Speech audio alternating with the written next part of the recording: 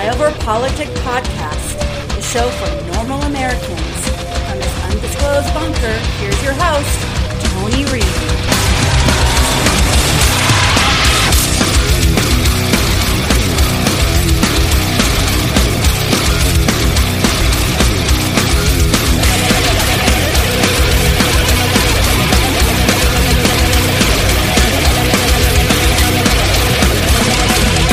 Everyone knows that the Senate plays a pivotal role in confirming a new president's cabinet. In the midst of this once-in-a-century crisis, it's imperative the next administration can count on the Senate to confirm its cabinet without delay. So hearings on President-elect Biden's nominees should begin in January, immediately after the Georgia runoff elections. Let me say that again. The Senate should begin hearings on President-elect Biden's nominees in January, immediately after the Georgia Senate elections, so that key cabinet officials can be confirmed on January 20th and soon thereafter, which is traditional for a new president. Senate committees held hearings for President Obama's nominees and President Trump's in early January before the inauguration. Majority and minority staff should begin preparation for those hearings as President-elect Biden names his cabinet. Now, President-elect Biden's slate of intended nominees provides a stark contrast to the caliber of nominees advanced by the current Trump administration over the past 4 years. The early days of the Trump presidency were defined by high-level appointments of individuals who were manifestly unqualified, plagued by ethical complaints, or swimming in conflicts of interest. Sometimes all three. At the time, Republicans in the Senate lined up to confirm President Trump's appointments, arguing that a president deserves his cabinet and broad deference on his nominees. I would hope the same deference will be extended to President-elect Biden's nominees, especially considering the obvious gulf in quality, experience, ethics. And welcome back to Flyover Politic Podcast. It is the 1st of December, year of our Lord 2020. Going a day early because we got things to do, places to go, people to see tomorrow. Yeah. So today's show is going to be a lot like most of our shows, but kind of going back to our roots, which, you know, amazingly, I did not know. Man, I totally missed it because I suck and don't keep up with stuff like that. But we've been doing this for 5 years. 5 years. And I was kind of shocked by that. I didn't really, seek it out.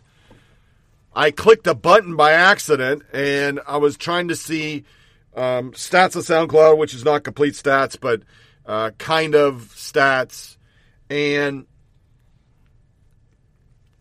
I accidentally clicked all time.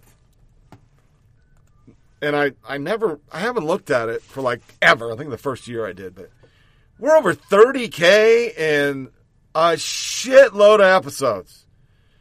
So I want to say, not braggedly, and California and Mountain View and Clifton, all those towns, I thank you because you've been listening forever. Just a shitload of listens. My brother, Matt, who's listened to a bunch, and Sean, and Tom Kleeman, and everybody, just thank you. It's hard to believe. We were technically 2 episodes away from 500 podcasts.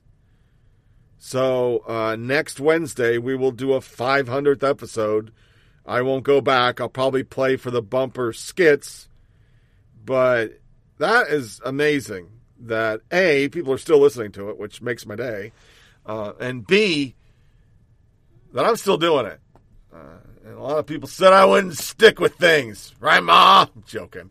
But to the podcast, this is going to be the old-fashioned media hit because we just literally are living in stupid times. And I say that not being shy or being stupid. I mean to say shy. Hey, we said they were going to do this. You know, it's almost like Denny Green we knew who they were. If you want to knight them, or whatever. I don't remember what he actually said. I guess I should know that. But it's a great football line from, I think, the 90s when, they got their asses kicked, and he said, they knew what he was going to say. That they were really good, and his guys weren't really good, and all that kind of stuff. So we said the media was going to do this, but you just don't expect some of this stuff so rapidly. I mean, it's just like, I know I harp all the time about how we went from lockdown protesters were killing grandma and pieces of shit to who the fuck are you to question the validity of these social justice warriors out in the street burning your cities down? You're just a fucking racist. America's racist. You're a racist. Everything's racist. Got it. But it's not even official. Now, I know I'm going to do a short section on it today, and for Sean, Rich in Alabama, I'm going to go to the Epoch Times. It's got a big hit on it. It's pretty amazing when we're going to listen to some Arizona hearings today, because I'm just going to play the stuff because, once again, anybody who was a Biden supporter could articulate that if this was on the other foot, we wouldn't be certifying shit, and we wouldn't be talking as Schumer did.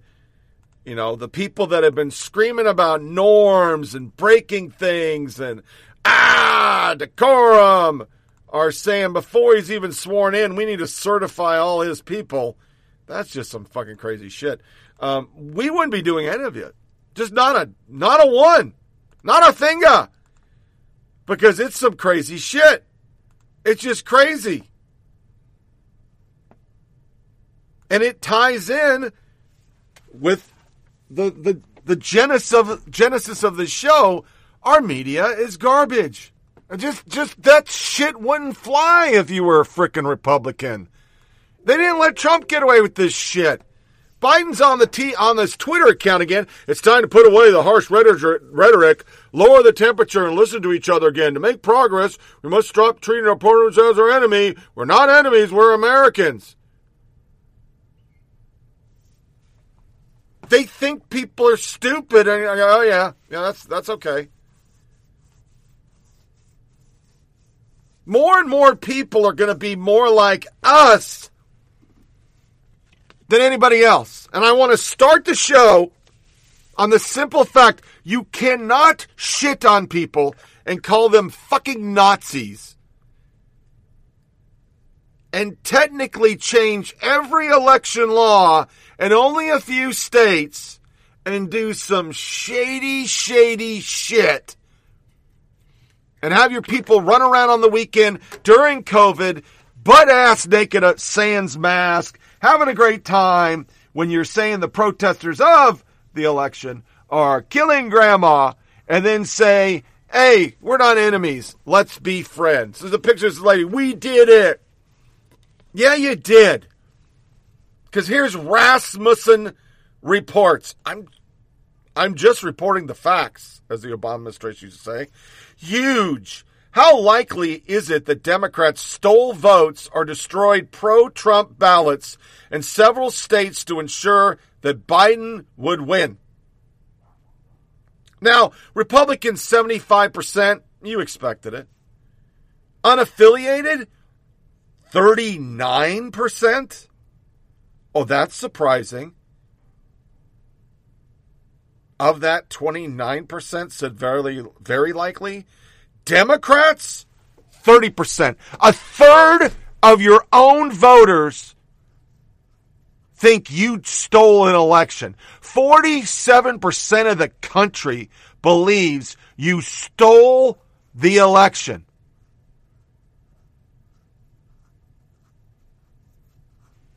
Only 50 think this was on the up and up. And those are the 50 that they talked to that, of course, hated Trump. So, yeah, sure. Great. I mean, I said this was going to all happen. that the bar was so fucking low, and I'm not saying like, oh, I said it, I'm Rush Limbaugh. No. The bar is so low, we now have Island bar owner Keith McClarney has declared that he's an autonomous zone. I'm not going to go in depth because everybody saw it. They all saw it. It happened.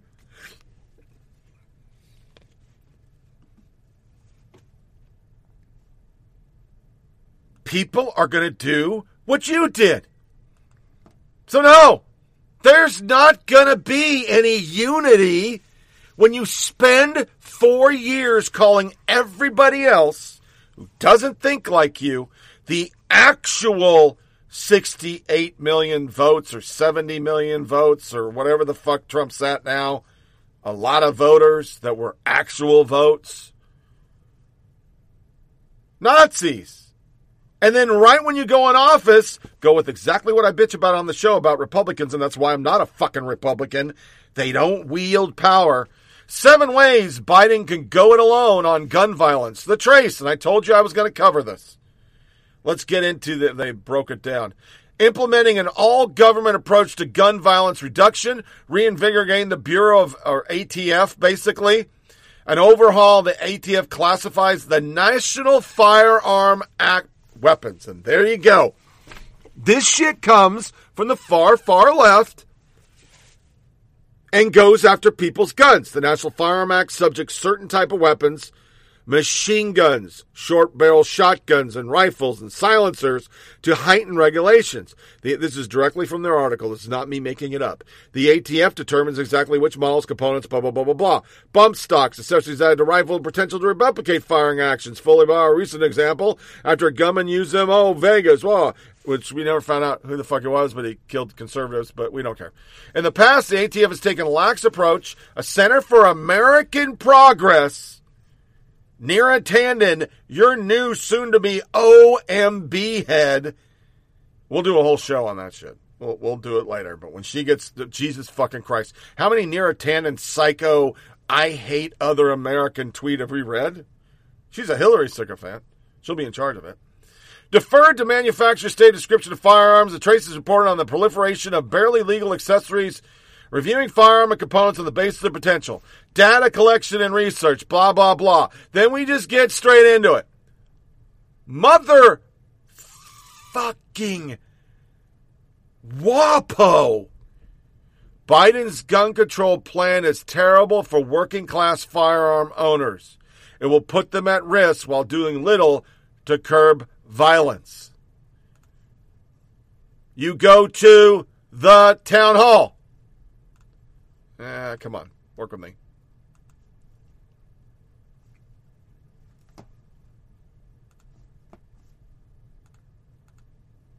And this was in the WAPO, but I don't want to go past the payroll. Perhaps the most troubling of goals is Biden's plan is to propose expansion to the definition of the 1934 National Firearm Act, which came directly from American Progress. This proposal will put working-class Americans and their families at serious disadvantage, essentially taxing the exercise of their Second Amendment right. The NFA currently applies to fully automatic weapons, or what most consider the machine guns, which are defined as a weapon which can fire multiple rounds by a single pull of the trigger. Under this plan, Biden would expand the NFA to include semi-automatic rifles and high-capacity magazines, and exactly what I said. $200 a magazine, $200 a weapon, and it wouldn't just be ARs. Chad Prather. Biden is proposing a $200 tax on every assault rifle you own, an extra $200 for every high-capacity magazine. Are you ready? I'm going to go down here too. Where's Joey? Johnny Joe. We aren't required to register our semi-automatic rifles or magazines. In order to impose such a tax, he would first have to get gun registry legislation passed. Attempting to do so would ensure a Republican landslide in 2022 midterms. So bring it on. That's what I say. Bring it on. You want to go this way? Go ahead.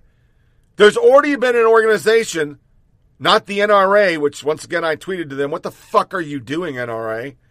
Joe Biden's gun agenda could cost AR-15 owners alone $3.6 billion and taxes for guns they already own. Another article from the Gun Writer. Just me alone, it would cost me $30,000. PolitiFact, all they're squishing on is, well, he doesn't say every magazine. Well, we're going off the Center of American Progress, so they want to take everybody's fucking magazine. So yeah, you are. But these people don't give a fuck. They're ignorant, stupid fucking people. They think they know better than everybody. They're more intelligent, and they can tell you how to live your life, but you just for 2 seconds complain about your life being infringed, and they go fuck your religion. Go fuck your gun. Go fuck your fucking white privilege. And they sound as stupid as this.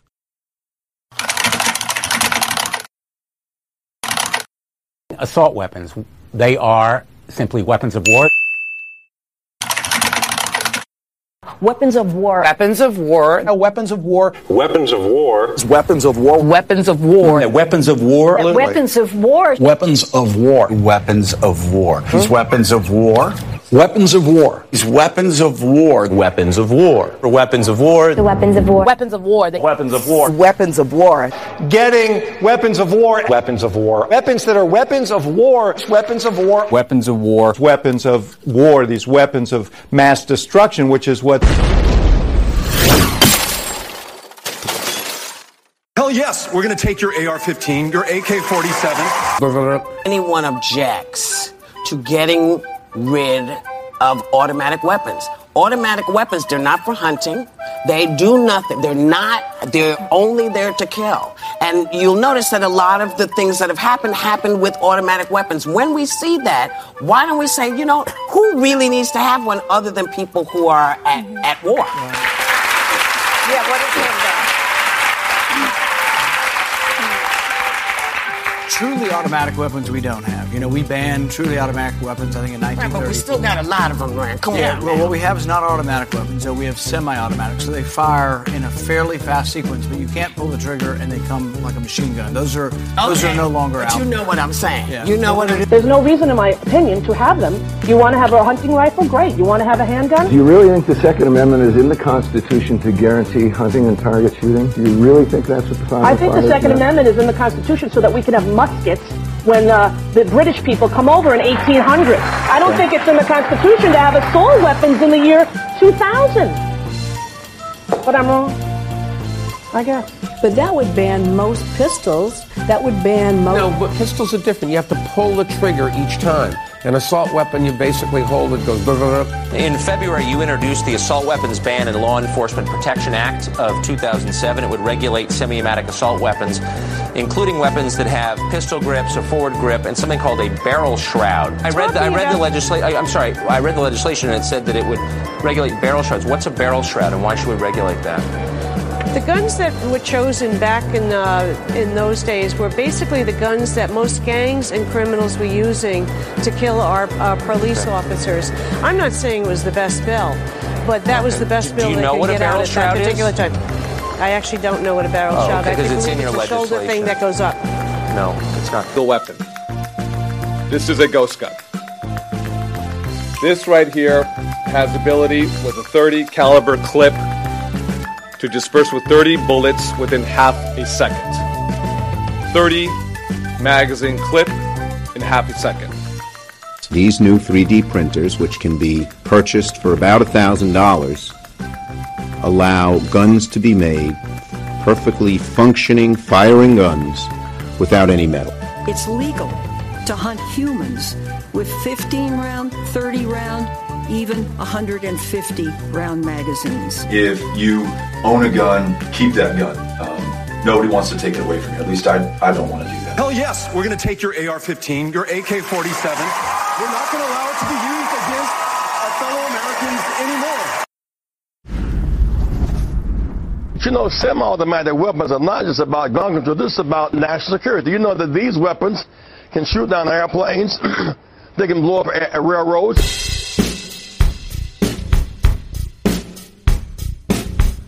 In February, you introduced the Assault Weapons Ban and Law Enforcement Protection Act of 2007. It would regulate semi-automatic assault weapons, including weapons that have pistol grips, a forward grip, and something called a barrel shroud. Weapons with a barrel shroud would be regulated. What's a barrel shroud, and why should we regulate it? I actually don't know what a barrel shroud is. Because it's in your legislation. It's a shoulder thing that goes up. But some of these bullets, as you saw, have an incendiary device on the tip of it, which is a heat-seeking device.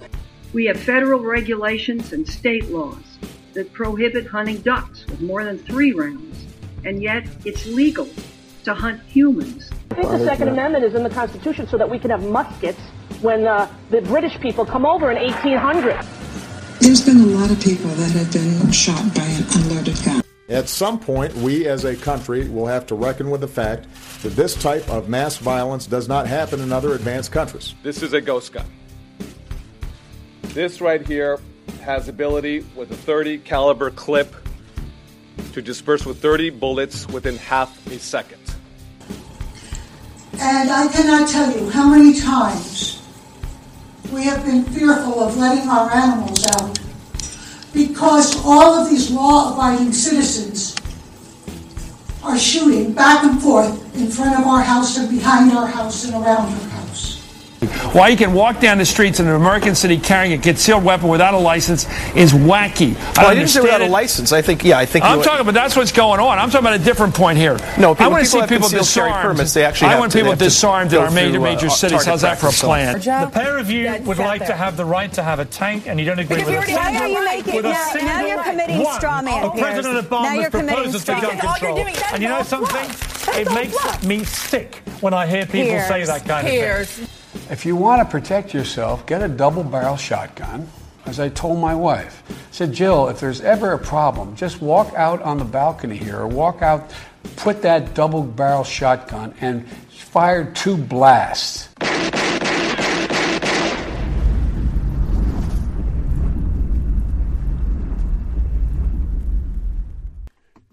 I know I played some of it, but the first one is so amazing because you start with politicians and then the media doing the same line. And it sounds very familiar because here is a COVID narrative. So many people want to know how quickly we go back to normal. After getting this vaccine, is this going to change how we socially distance? Are we going to still need to wear masks? That's a great question because, no, we are not going to immediately, once you get vaccinated, be able to go back to, 2018, 2019. The absolute best way for us to combat this virus and to, as quickly as possible, turn those epidemic curves in a completely different direction is by improving our public health behaviors, which we've spoken about a number of times, which social distancing and masks are the foundation, and ensuring that everyone who is eligible to get a vaccine is willing to take the vaccine and get both doses of the vaccine. If we do both of those things, this time next year, we could look completely different in a positive way compared to where we are now. Gosh, let's hope we get to that point. You know, it feels so far off, but we can see it from here. Dr. Stephen Thomas, thank you for walking us through this. Thank you. Once the process is complete, does that mean they can take off their mask? They don't have to social distance? They can just go about their lives as before? You know, I would recommend that that's not the case. I would recommend you have an added area of protection. Obviously, with a 90+% effective vaccine, you could feel much more confident. But I would recommend to people to not abandon all public health measures just because you've been vaccinated. Because even though for the general population it might be 90 to 95% effective, you don't necessarily know for you how effective it is. So when I get vaccinated, which I hope to, when it becomes my turn to get vaccinated, I'm not going to abandon completely public health measures. I could feel more relaxed and essentially not having the stringency of it that we have right now. But I think abandoning it completely would not be a good idea. Because 5 to 10% of the people that get immunized, it will not be effective for. So they might actually get the virus if they just completely let down their guard. Okay, that's interesting. I think it's very important that everybody understands that their behavior impacts not only themselves and their risk of acquiring the infection, but that of others and the people around them that they love. And I would hope that people use their judgment to indeed wear masks, wash their hands, and keep their distance.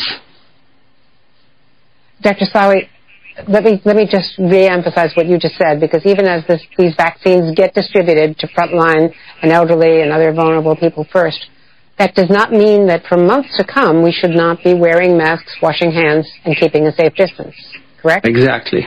Absolutely. It's in addition to. The vaccine is going to help us get back to some level of normalcy.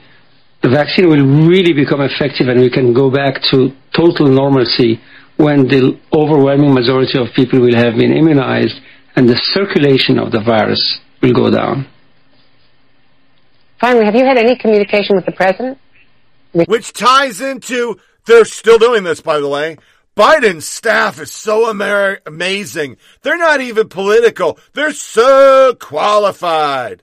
I'd like to start on the historic nature of some of Joe Biden, the president-elect's pick. The team that Biden has put forward is incredibly qualified, perhaps the most qualified cabinet that we're ever going to have. A historic appointment, history-making. A historic first, that's historic. Also historic, another historic pick there. Is there any one of these picks in particular that kind of stands out to you? I think they're all outstanding. They are experienced. They are well prepared. Boy, how refreshing is that? And it's very refreshing. I was talking to a Democrat who just said this also felt like the Avengers. It felt like we're being rescued from this craziness that we've all lived through from the last 4 years, and now here are the superheroes to come and save us all. This is like being at the end of The Wizard of Oz. Well, this is like the 1980s Celtics basketball team. Trump really had the Z team. This is really the A team. The A team for the country. They are manifestly experienced and competent. The word competence been thrown around, qualified. Very coherent. Calmness. Deep knowledge. Kindness. Deep commitment. Professionalism is back. Expertise is back. And it's also nice to take a look at a group of appointees that don't look like a restricted all-white country club. Jake Sullivan, as the leader of the band, is the perfect choice. She is perfectly suited. With Alejandra, you're going to get competent, gifted leader, kind, thoughtful, brilliant. I can't think of a better person. Let me get your thoughts about Tony Blinken. I can't think of anybody better. I think tonight maybe Absolutely. I'll be able to start going to sleep. I mean, all I have to say is everybody look up, because it's a different way of living now, right? I mean, it is. I was ready to sing the whole Wiz soundtrack today. All right, we'll sing it together. Once again, we say it every time on this show. Our media would do anything to promote the DNC. They all live in New York and New Jersey. They are all moonbat liberals. I gotta stop doing this. I listened to my last podcast, and there's a lot of bending over for stuff, and my voice trails away since I'm on stereo now. And I gotta stop slurping and opening sodas or Monsters, which I thought is a joke. And more on that in a second. We want to talk about one of our sponsors today, Monster Juice, Pacific Punch. That shit's like crack. That would be my bumper if I actually had sponsors. But they'll do anything. When we get in our media today, we're going to talk some COVID stuff. Well, fuck it. Let's just do it up front really quick. A few things I just got at the last minute. Nearly 1/3 of New York and New Jersey small businesses have closed in 2020. They live there. They know that. They all know it. But they don't report it because Trump said that shit would happen, and now they're not doing it. They're not going to do it because, well, why would we? And then on COVID, you get this incredible shit that came out of fucking left field because we've been saying forever that China is so honorable and they never lie because Trump said they were. And actual scientists got on fucking Twitter and the TV and said, hey, this is all bullshit. This came from a lab and blah, blah, blah. And they're lying. And they said, those people are horrible. Silence them. Cancel them. Fucking kill their dog. You're killing grandma. And this is CNN. We have some breaking news for you in our world lead. CNN has obtained leaked documents from inside China, documents that reveal the missteps and the chaos of the Chinese government's early response to the coronavirus pandemic. The documents are from Hubei province, home to the city of Wuhan, where the pandemic is thought to have started. They show authorities released misleading public data on the number of deaths and the number of cases. They took, on average, 3 weeks to diagnose a new case and much more. CNN's Nick Payton-Walsh is breaking this story for us right now. An unprecedented leak of internal Chinese documents to CNN reveals for the first time what China knew in the opening weeks of the COVID-19 pandemic, but did not tell the world. A whistleblower who said they worked inside the Chinese healthcare system shared the documents with CNN online, which show a chaotic local response from the start. This lack of transparency sort of also contributed to the crisis. Seeing information in black and white was very revealing and instructive. CNN has verified them with half a dozen experts, a European security official, and using complex digital forensic analysis looking at their source code. The documents provide a number of key revelations about the province of Hubei, home to the epicenter city of Wuhan. Firstly, some of the death tolls were off. The worst day in these reports is February the 17th, where these say 196 people who were confirmed cases died. But that day, they only announced 93. China was also circulating internally bigger, more detailed totals for new cases in Hubei. For one day in February, recording internally nearly 6,000 new cases. Some diagnosed by tests, others clinically by doctors, and some suspected because of symptoms and contacts, but all pretty serious. Yet publicly that day, China reported nationwide about 2,500 new confirmed cases. The rest were downplayed in an ongoing tally of suspected cases. That meant patients that doctors had diagnosed as being seriously ill sounded like they were in doubt. They did later improve the criteria. If China had been more transparent and also more aggressive in responding, clearly that would have had an impact on how much the virus spread in Wuhan, in Hubei, in China, and perhaps to the rest of the world as well. Strikingly, the documents reveal one possible reason behind the discrepancy in the numbers. A report from early March says it took a staggering 23 days on average from when someone showed COVID-19 symptoms to when they got a confirmed diagnosis. That's 3 weeks to officially catch each case. This information seems to be very surprising to me because normally it would take just a couple of days. You're making policy today based on information that already is 3 weeks old. Perhaps the most remarkable revelation concerns early December, the moment when COVID-19 first emerged in China. Startlingly, these documents reveal there was an enormous spike in influenza cases in Hubei, right when studies have shown the very first known patients were infected with COVID-19. 20 times the number of flu cases compared to the same week the year before. Experts said it could have flooded the hospital system with patients sick from flu-like symptoms, making it harder to spot the first cases of COVID-19.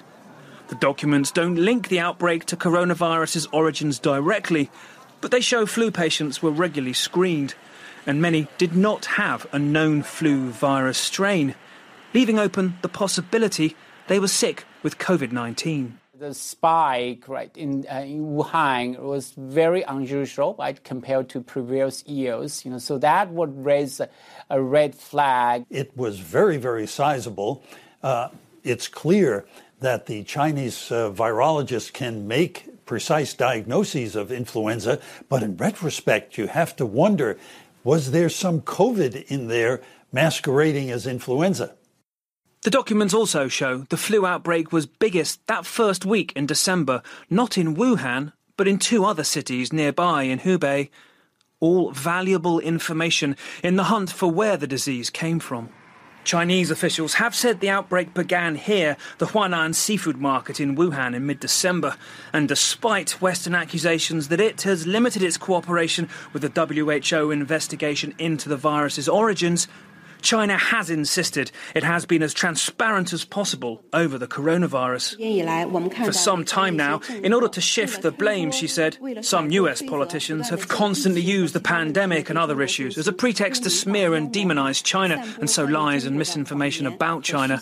This will, of course, seriously mislead citizens of the United States and some other Western countries' understanding of the truth of China's fight against the epidemic. China's foreign ministry and health officials in Beijing and Wuhan have not responded to our requests for comment. This disease has killed nearly 1.5 million people, about a fifth of known deaths in America.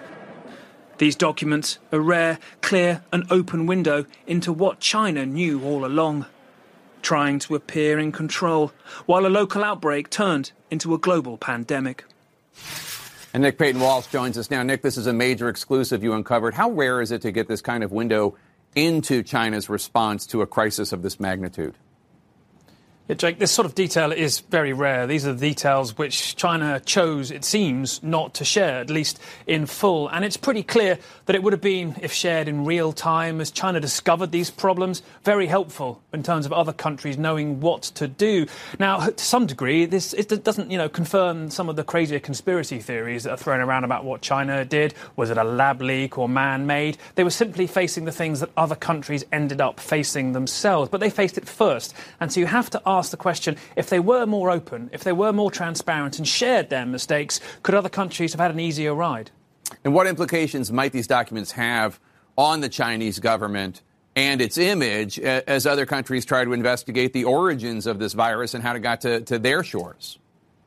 Yeah, whatever you think about the World Health Organization, they're the ones spearheading the investigation into the origins of the virus. And that's important because we need to know how this started. The planet's always changing, and we want to be sure that it doesn't happen again, maybe worse, in our lifetime. So it's important that obviously they open up and everyone gets to share their scientific knowledge around where this came from. But there's a broader issue, too, for China's image, because I think it's fair to say they've put their authoritarian system forward now as the most capable, that was able to move fast, swift, decisively, without all the dithering over masks you see in democracies, and able to get a grip on this. Well, that may be true now, and that they're doing reasonably well, it seems, the image they give off internally. But more broadly, it looks like at the start, they were a bit of a mess, frankly. They miscounted, they misdiagnosed, they misinformed people about what was really going on inside there. So essentially, the vision you get is of a country struggling like everybody else, but with this strange impulse, it seems at times, just to try and bury some of the bad news. I have to say, it was remarkable insight. Some of the things here, I think many scientists would be very interested to learn about. Yes, and some confirmation of our suspicions that they've been undercounting their fatalities and their cases significantly. Nick Payton-Walsh, thank you so much. Appreciate it. CNN exclusive. CNN exclusive. Vast trove of leaked documents shows China underreported COVID numbers took weeks to diagnose and didn't disclose a December flu spike. Wait, you mean the Communist Chinese government lied and the American news media all but covered to dunk on Trump? Gifts. No shit, Sherlock. Surprise, surprise. This is cute, but experts said this in May, and CNN said they were conspiracy theorists. New reports said COVID-19 likely in the U.S. in December.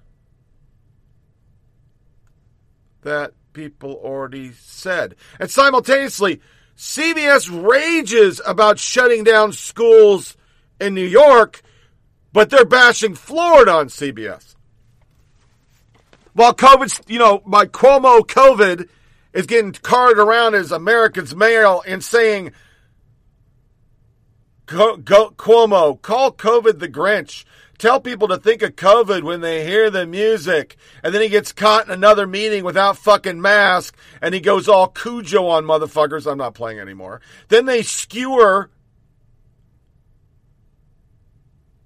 everybody who's been saying, hey, it's me over here. Me over here? Yeah, kids don't carry COVID. Kids can't really hurt anybody. It's a crazy-ass teachers union that are fucking with everybody. We need to put our kids back at school. And Fauci finally says it because the dad has been saying it since fucking May. And nobody covers it. Except for Tucker, which will take us to our first break. When we come in, we'll hear a couple back-to-backs on his policies before we even get to the media today. because we had Iran, yeah, and another one, and yeah, Armenia, they're just dum-de-dum-de-dum. Oh, and one other thing. The country's public health establishment has tortured your children for 8 months for no apparent reason. That happened. That story has not received a lot of coverage, but it's been confirmed tonight. The authorities have admitted it. 60 million American children languishing in their rooms since spring, sitting in front of screens, learning nothing, isolated from human contact, in many cases driven to mental illness. We can now report there was no reason for any of that. The experts were wrong. They had no idea what they were doing. But the most amazing part, and this really is the headline of the story, is that they knew they were wrong when they did it, but they kept lying about it even as American children began to kill themselves. Here's Anthony Fauci on Sunday. And as you watch this, keep in mind that this man on the screen is leading our response, America's response, to the coronavirus. Close the bars and keep the schools open is what we really say. Obviously, you don't have one size fits all, but as I said in the past, and as you accurately quoted me, the default position should be to try as best as possible within reason to keep the children in school or to get them back to school. If you look at the data, the spread among children and from children is not really very big at all, not like one would have suspected. Oh, I've always said you should keep the schools open, says the man in charge of America's coronavirus response to a nation whose schools have been closed for months. Right, yeah, I always said that. Check the tape. Because, quote, if you look at the data, says Anthony Fauci. But wait a second. Why is this just now occurring to Tony Fauci? Isn't this Fauci's entire job to, quote, look at the data? Yes, it is. And yet somehow he never thought to do that. That's our corona czar. I'm dreaming of a white Christmas, just like the ones I used to know.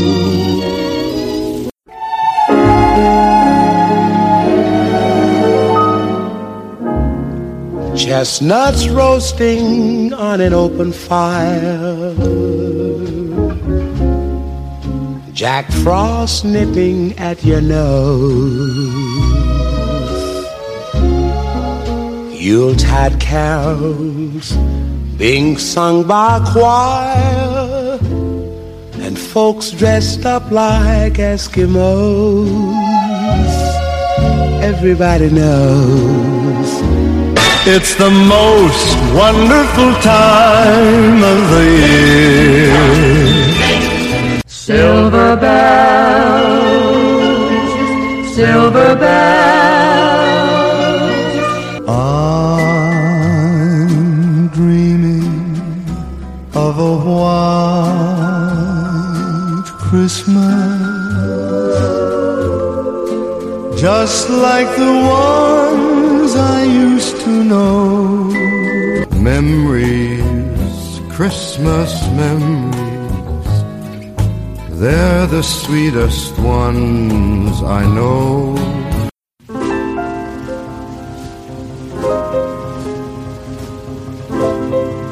Merry Christmas from Flyover Politic Podcast.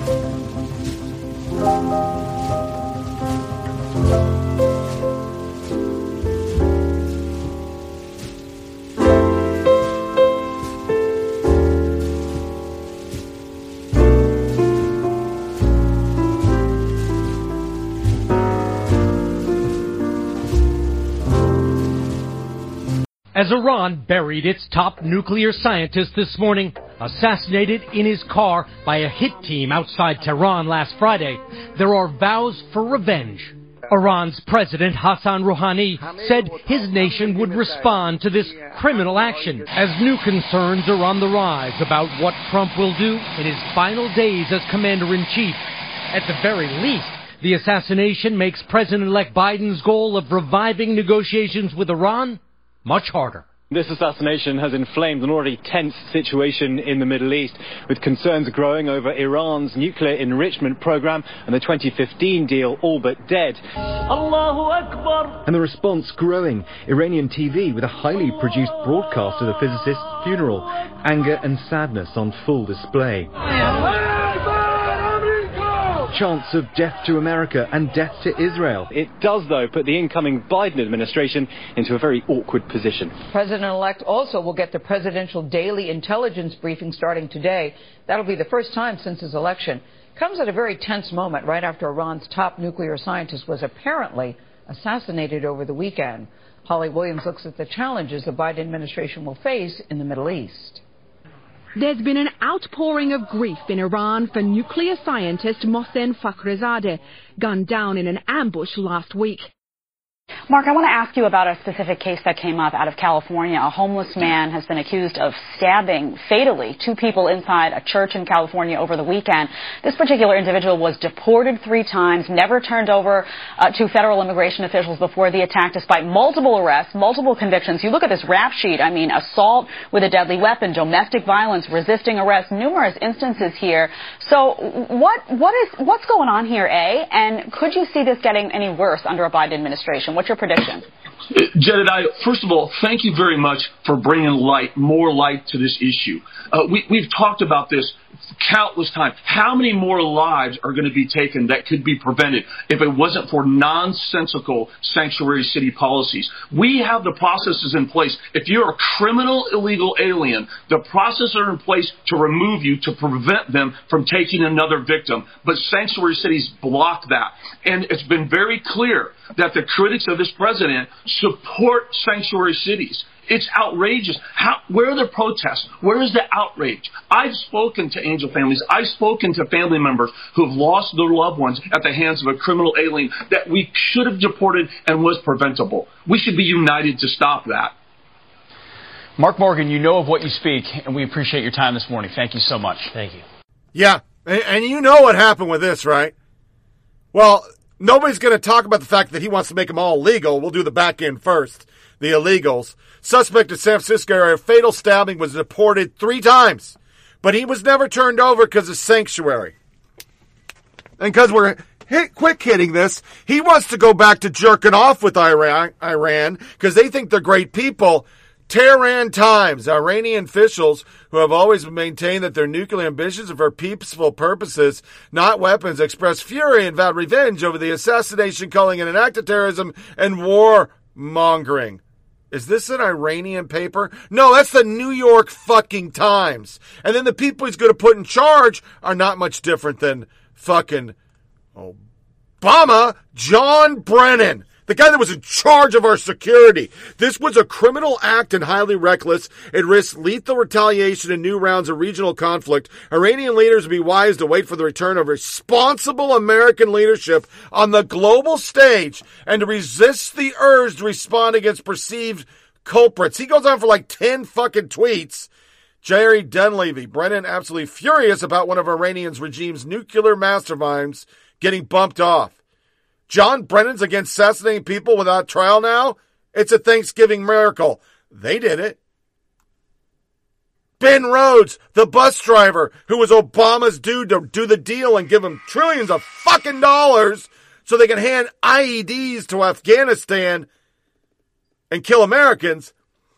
This is an outrageous action aimed at undermining diplomacy between an incoming U.S. administration and Iran. It's time for this ceaseless escalation to stop. Seth Franzman, how come Iran's actions like holding hostage on an academic, using proxies to attack in Iraq, attacking Saudi Arabia with drones, mini ships, planning ideas in the Golan are never outrageous and undermine diplomacy? They literally had militias in Iraq fire rockets with impunity. It would be easy to take this narrative more seriously if Iran's regime was held to some standard, any standard, as opposed to total impunity and never critiqued. Remember, they hung an innocent wrestler. The list of abuses is so fucking long. They don't care. Ted Cruz, after his tirade, Brennan's. It's bizarre to see a former head of the CIA consistently side with Iranian zealots who chants death to America and reflexively condemns Israel. Does Joe Biden agree? Yeah, he agrees. And while all this is going on, and they're so sad about poor Iran, Islamic terrorist attack in Africa kills 110 fucking people. Our country yawns.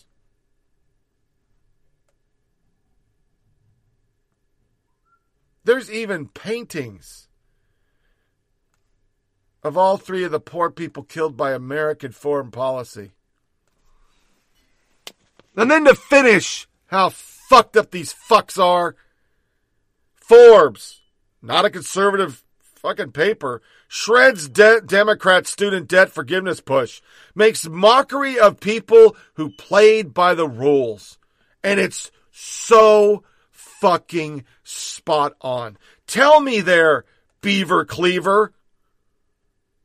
How in the name of Zeus's ass crack can you hand even just $10,000 to students that you want to vote for you, but everybody else has got car debt, house debt, trade school debt, all this other debt? You're not going to hand them free money. How do you pick and choose that? And wouldn't the majority of them be fucking white? I'm just saying. So let's move on to our media. And we haven't done a media bumper in a while, so let's have some fun.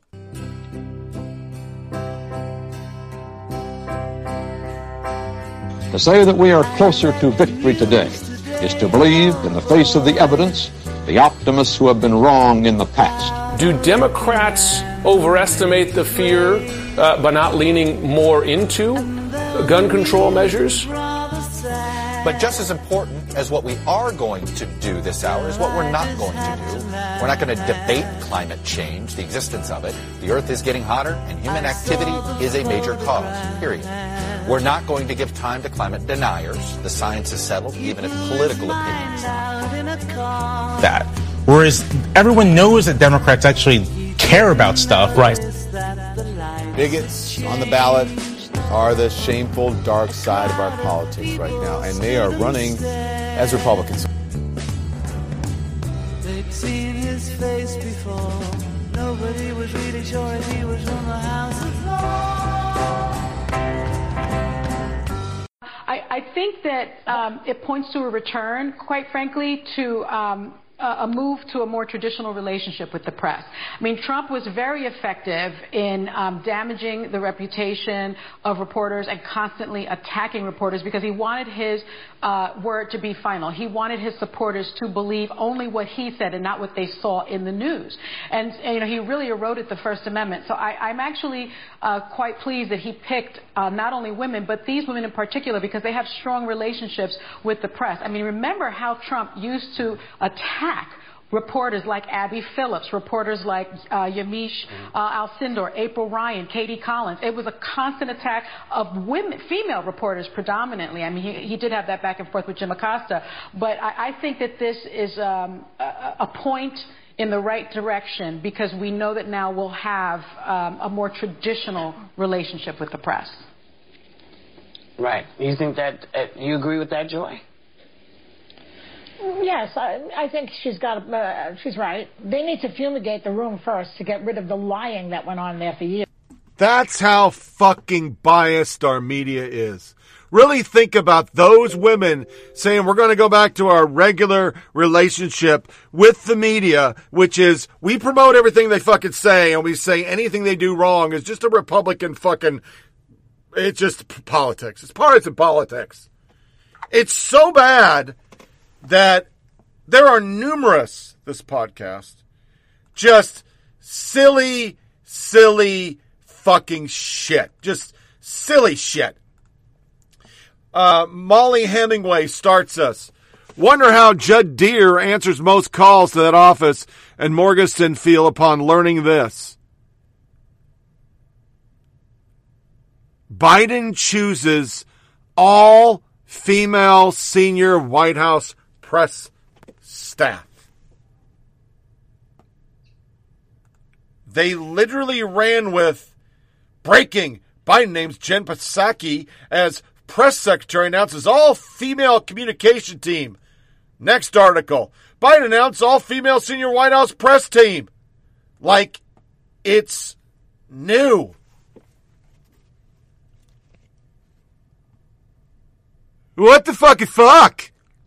In the same article, Corey Levy, core to the New York Times mission, we will scrutinize the incoming administration just as thoroughly as we did the outgoing one. Just posted. New York Times takes deep look at West Exec, secretive consulting firm that's helping Biden. Simultaneously, while they put up, President-elect Joe Biden announces an all-female White House communication staff with Jennifer Psaki, an Obama-era veteran, as press secretary.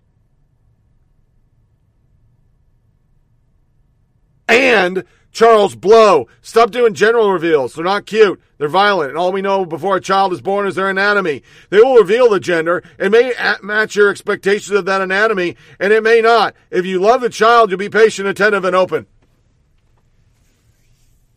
Okay. Yeah, that sounds about right. They're making it like it's historic, and it was already done. But when Republicans do it, oh, no, Junebug. That doesn't count, because those white bitches, yeah, they're not good. They're not good at all.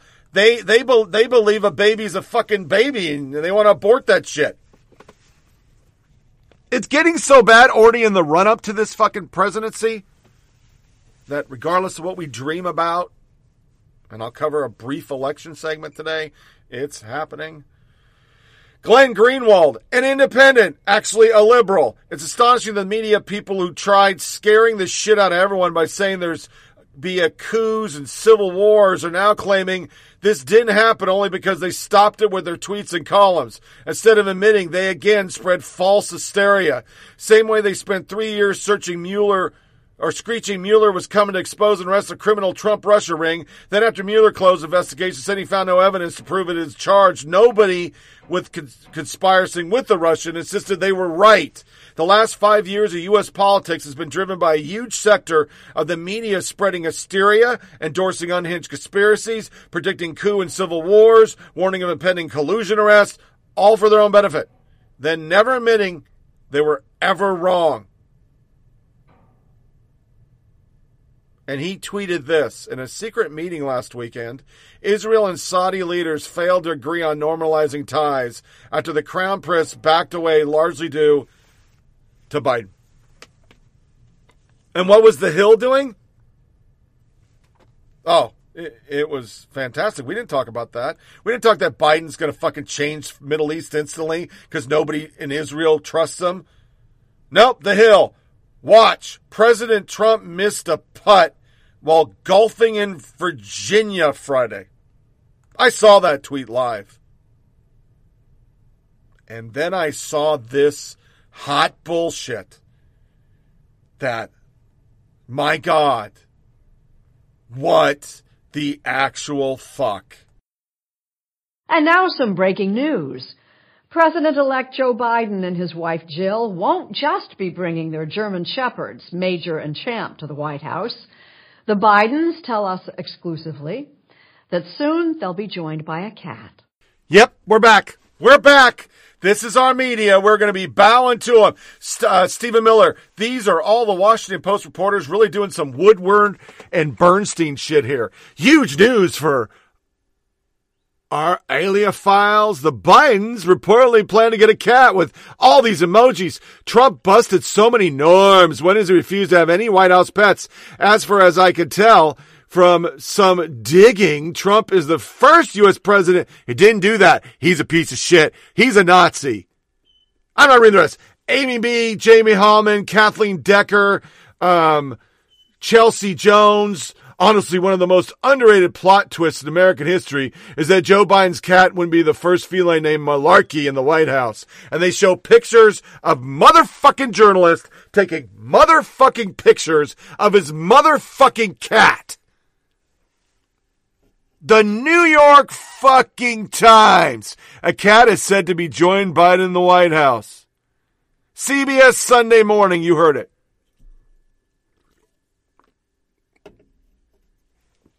Stephen Miller again. Correct. Any accountability the media will hold against Biden will be from the left. As CNN Bill Weir noted, we're going to hold his feet to the fire on climate. And that's it. Molly Hemingway. Cute media trick is to invent or hype complete hoaxes, such as the Russian collusion hoax, and then to downplay actual scandals, such as Biden family corruption, and say, I'm not sure prepared how boring things are about to become, which is what they're doing right now. And then her and Cheryl Atkinson, which I can't remember who did this, put out this montage of media mistakes on Trump that they've done, and they never ever came back and said, we were wrong. And senior Russian intelligence officials, FBI Director James Comey later testified it was not true. That report by the New York Times was not true. Is that a fair statement? Yeah, in the main, it was not true. In May, the BBC and The Guardian reported because Trump wasn't wearing headsets, he didn't bother to listen to the translation of a speech by Italy's Prime Minister. But Trump was wearing his earpiece in his right ear, as always, said the White House.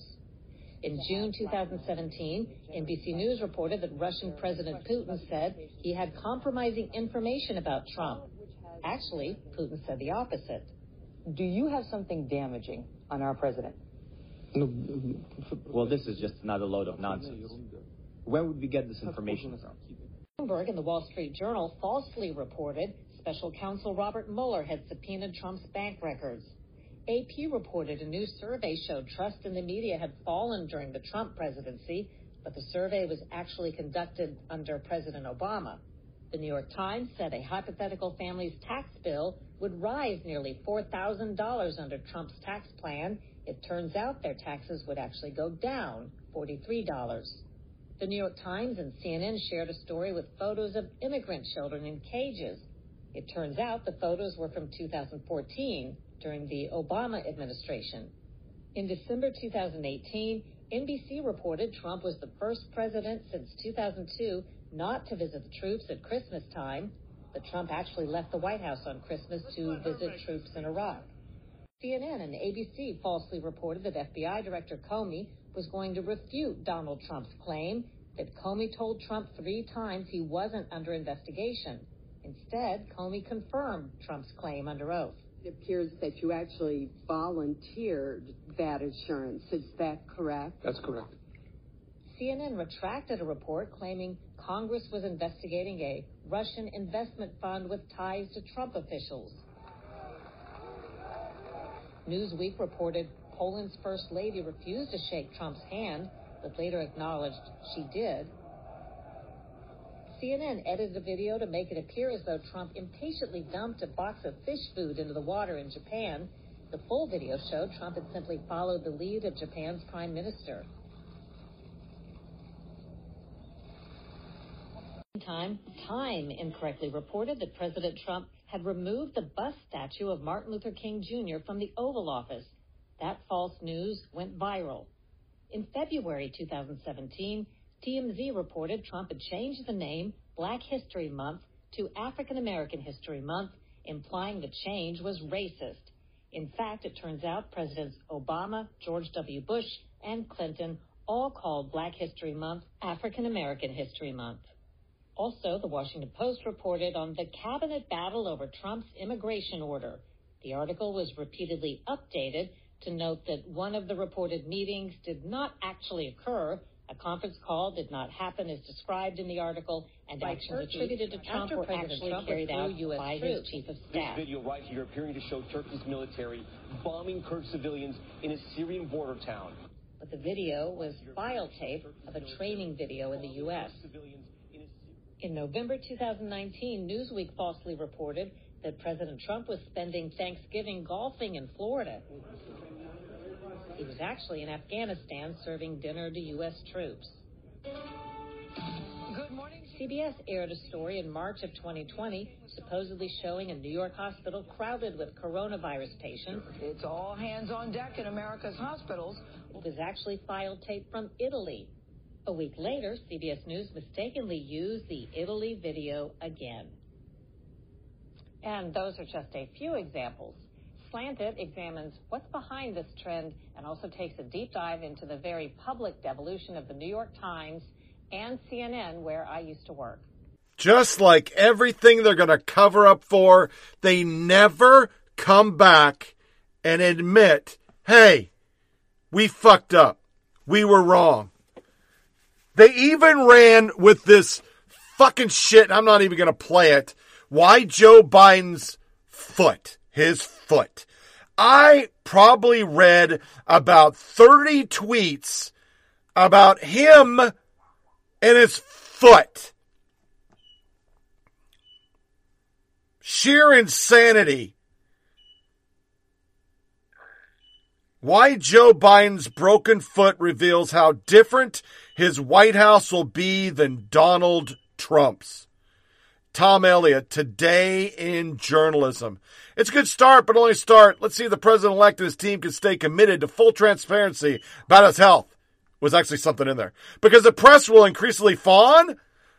Look at the grim-looking picture they use. Sliz is proof that anything is possible for anyone, even the most incompetent idiots in America.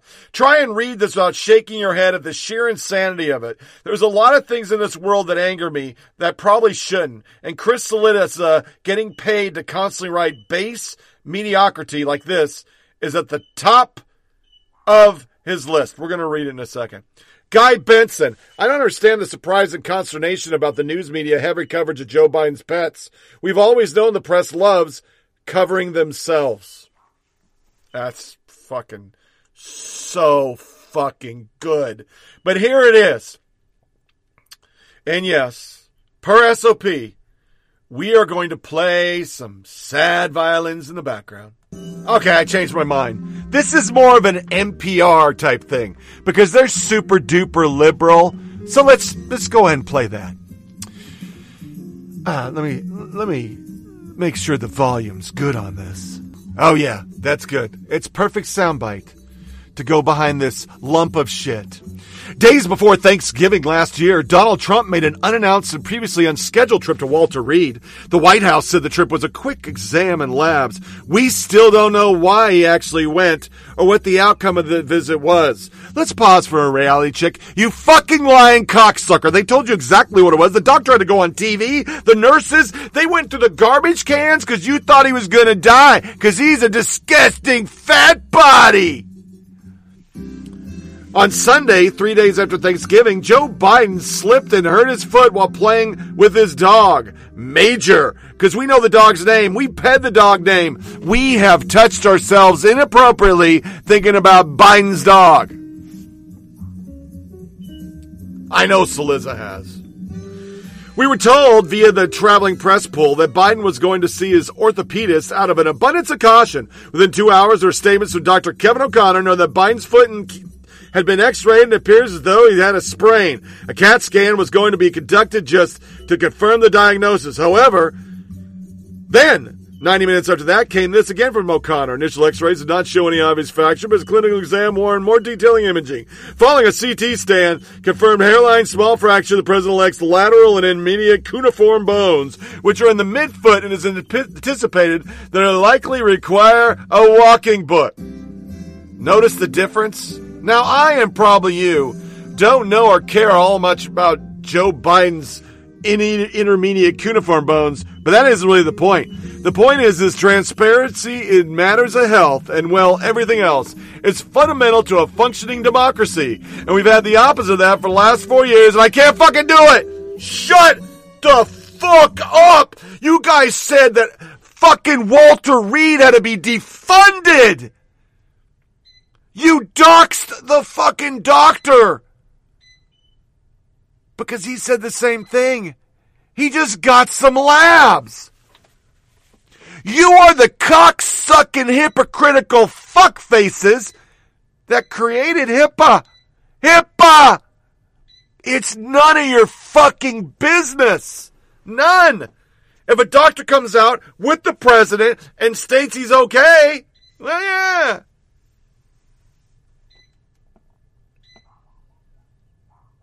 But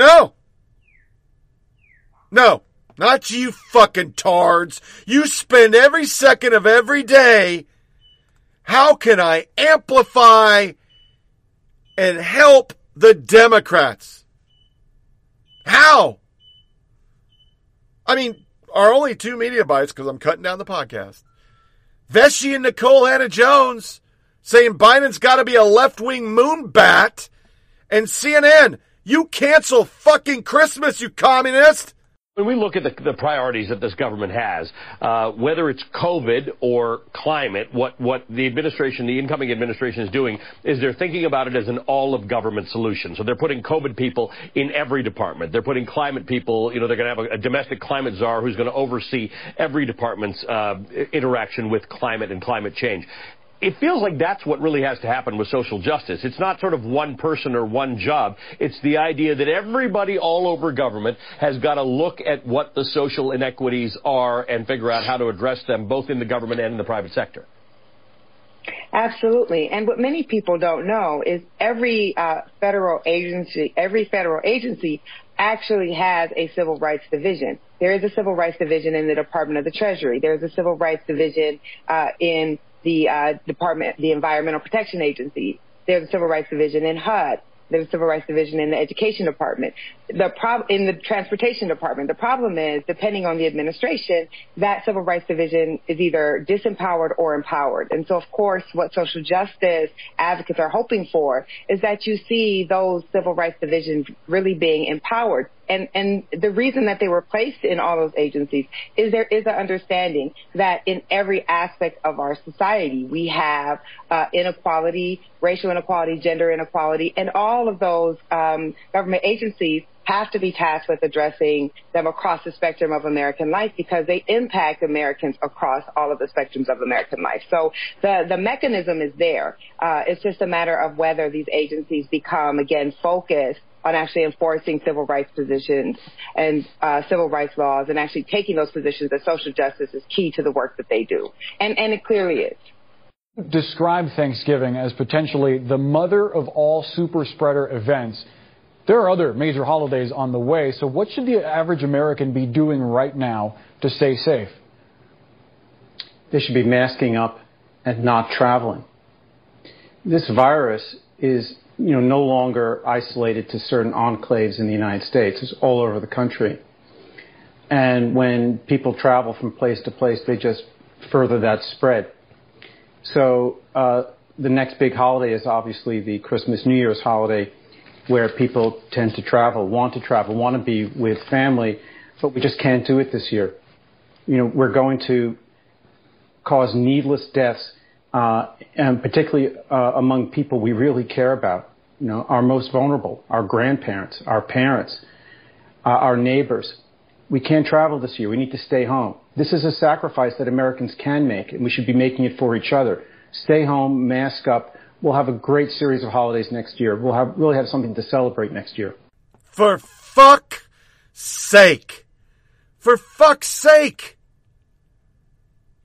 You gotta be fucking kidding me. But yet, they don't cover any of this. IRS says Own Air sent $1,200 stimulus checks overseas. But we got bread lines. NBC News related story on side effect of lockdowns and isolation surprises few. More than 8 months of the pandemic with very isolation meant to protecting nurse home residents has also contributed to their deaths. Confined in the rooms and largely cut off from visitors, many residents are experiencing mental and physical decline. Yeah, we got one for our This Is America. It's fucking horrible. Horowitz. John Hopkins analysis showing COVID-19 has relatively no effect on death in the U.S. is retracted. Because if you're fucking smart enough to realize it, we'd have more deaths from the flu.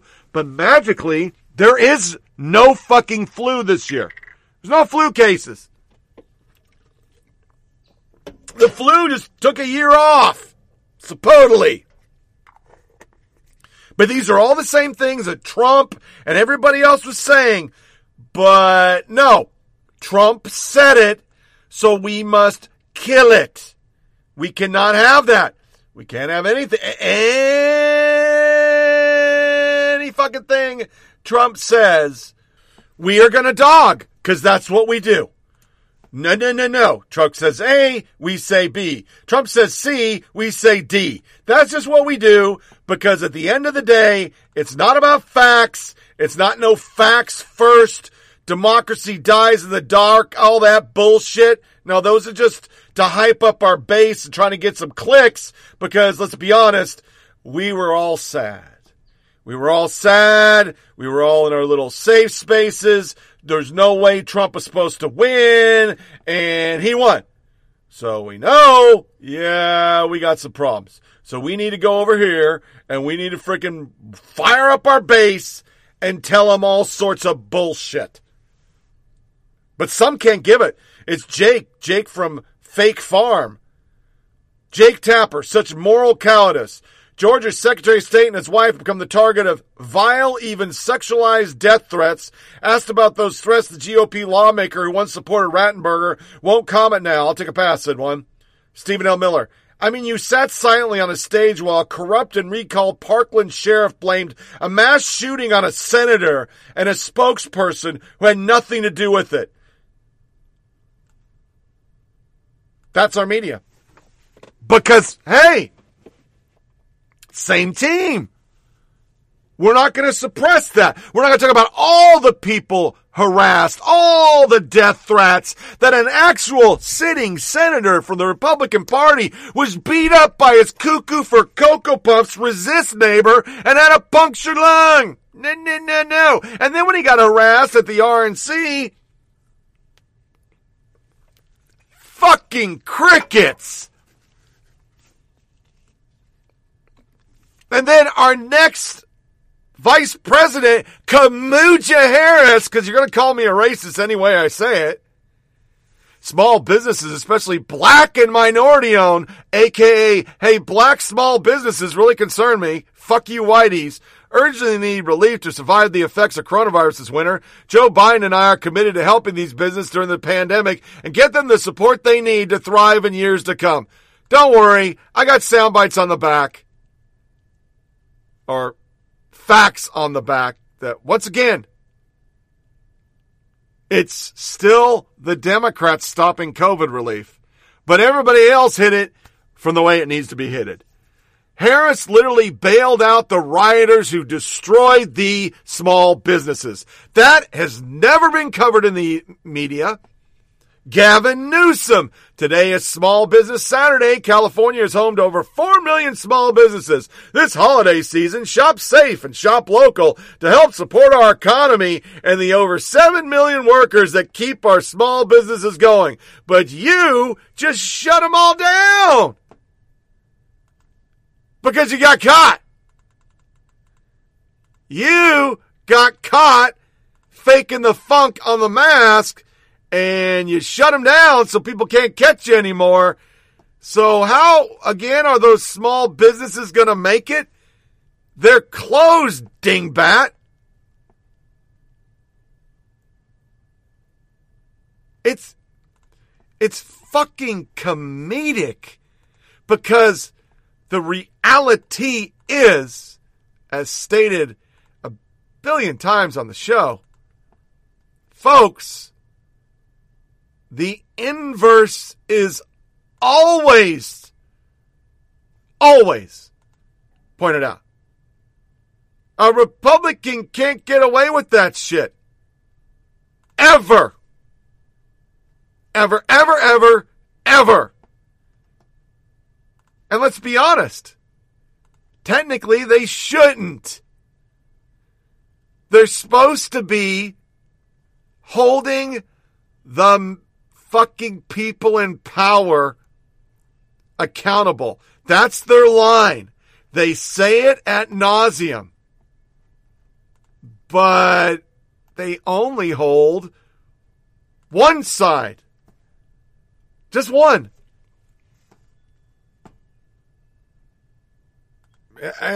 Jesus Christ. So let's move on. We're going to play some of the and I'm going to play a soundbite, and then you'll hear a break. The first soundbite will be somebody breaking down the survey I did on the last podcast, and the second one will be Arizona. The left-wing news media didn't just poison the country with their incessantly negative coverage of President Trump going into the 2020 election. They also refused to give airtime to important arguments of the Republican campaign, covering up stories that weren't flattering to Biden and ignoring anything that shone a positive light on the Trump administration.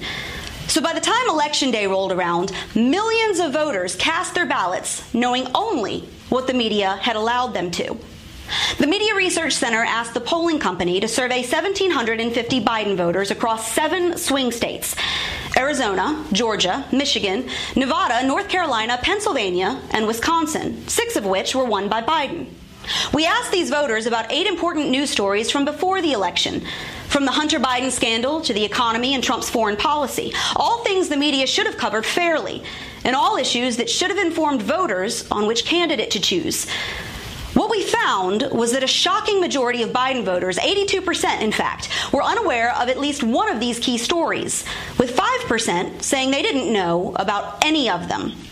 They've abdicated all of their professional responsibilities. We've shown it in this study. We've shown it in 8 different cases. In all 8 of them that we looked at, in every single one, the media censorship succeeded in helping Joe Biden get elected. In every single one, it was done deliberately by the press. They deliberately covered it up. Not only that, we found that if the media had done their job and reported the news fairly, not only would Biden likely have lost nearly every single swing state, it wouldn't have even been close. You want to know how to rig an election? This is how. The media just did it. And we can prove it. Our survey found more than 1/3 of Biden voters were unaware of the serious sexual assault allegations brought against Joe Biden by Tara Reade, a former staffer who accused him of assaulting her when she worked for him back in the 1990s. When similar allegations were brought against then SCOTUS nominee Brett Kavanaugh, the media ran with it for weeks. But when they came out against Joe Biden, we got silence. And here's why. Nearly 1 in 10 of those Biden voters told us that if they had known about Reade's claim, they would have changed their vote. And it doesn't stop there. Not by a mile. 45% of Biden voters, that's almost half, said they were unaware of the financial scandal involving Biden and his son Hunter, a story that was literally censored by Twitter and Facebook and was outright ignored by the media. Now, this was a bombshell revelation. It was a made-for-TV story about foreign energy companies, backdoor deals, and corruption in the second highest office in the country. It raised credible questions about whether Biden had abused his power as then vice president for the financial gain of his family. And almost half of those who voted for him said they didn't even know about it. 9% said that if they had, they would have changed their vote. That swing would have flipped all 6 battleground states won by Biden, giving Trump a total of 311 electoral votes. And it's not just stories about Biden that the media ignored. They also suppressed just about every notable achievement that Trump made over the past 4 years, including a historic economic boom, record low unemployment numbers, and U.S. victories on the global stage.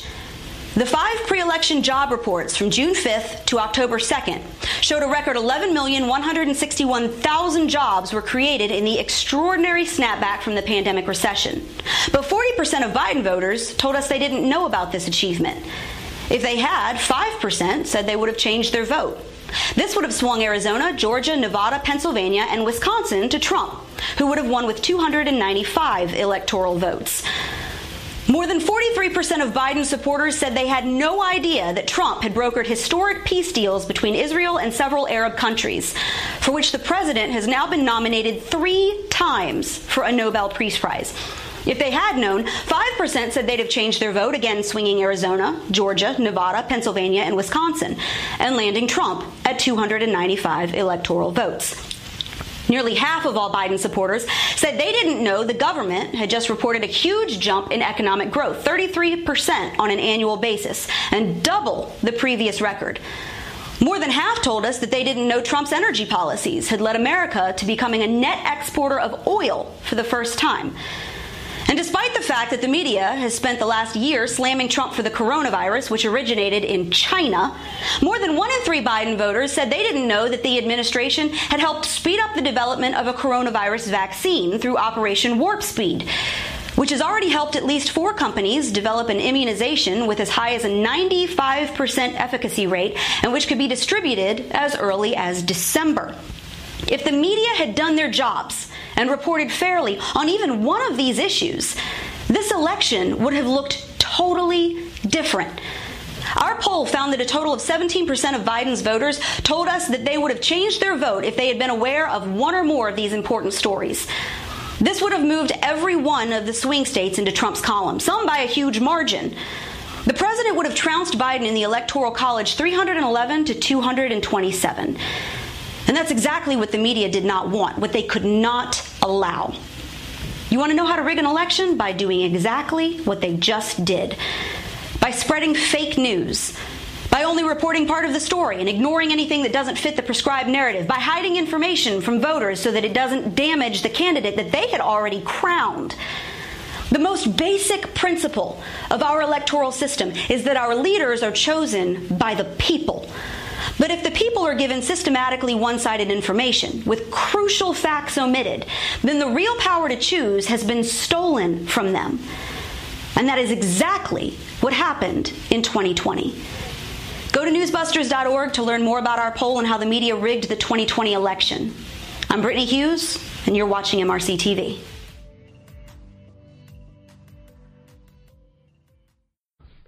So we, with some of the other experiments we ran, one of them was, again, no one's ever kind of tried to do this after an election before. Nobody's had the interest or the funds to do so. To really think about, if people were trying to cast illegal ballots, either as part of an organized voter fraud effort or just somebody just deciding I'm going to cast a ballot I shouldn't, maybe a ballot that's not for my name, just one individual deciding, I got an absentee ballot request to this address, my address, this person doesn't live in here anymore, but maybe I should fill it out and see if I can cast it, or, potential clerical errors. No one's ever really done this before, so we tried some stuff that just kind of that made us curious, things that we thought we might find things. So in Arizona, we actually pulled a universe of people who had never voted before, except they've showed up and voted this election. And just call them and say, hey, did you actually cast that ballot?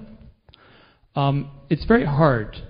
Any of you who, I'm sure in your maybe races for office, have operated phone centers or conducted public polling, when you start out with a universe that's pretty big, once you start trying to dial that and get responses, that universe shrinks a lot and shrinks very quickly. Because you have a broad universe, and you have to try to pen phone numbers to it, and you get maybe half of them or so. And the people who the numbers are correct, or they don't go to voicemail, or some other problem, and people who actually pick up the phone and then start answering questions, that universe shrinks a lot. So we did this experiment in Arizona with some, again, voters who'd never voted before, and asked them if they had cast that ballot. Now, about 1% of them told us that they didn't. But remember, those were people willing to talk to us and admit that they did not cast the ballot. And many of the people we reached, we had to leave voice messages for. We just couldn't get a hold of. But one person in particular, I want to play a video for you guys, who we left him a voicemail, but he never talked to us, so he's not included in these numbers. So I want to share just a clip, if I can, from a program. Let me adjust the volume here. Maricopa County, Arizona, to Tennessee about 5 months ago so he could train for the Olympics. So you can imagine his surprise when he got a message from something called the Voter Integrity Fund. The state of Arizona is reporting that a ballot was cast in the name of Nishan Garrett in the general election on Tuesday. If Nishan Garrett did not cast this ballot, please call us back. Well, that doesn't sound fishy at all, right? Well, Nishan didn't think so either. So he went to the state of Arizona's voting website only to discover that his ballot had been accepted.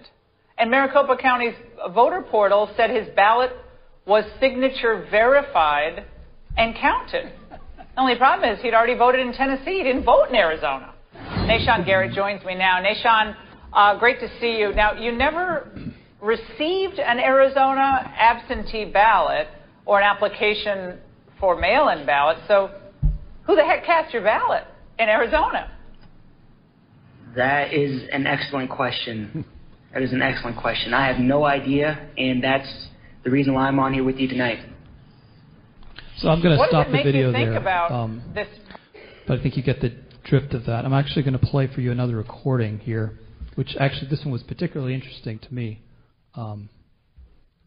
Hi, my name is Thomas with the Voter Integrity Fund. May I please speak with Riley? Yep, speaking to him. All right, hi. Can you confirm whether or not you cast a ballot in the state of Arizona?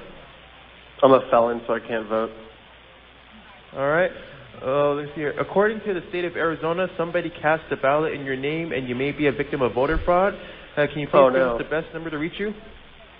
I mean, probably the one you're calling me at.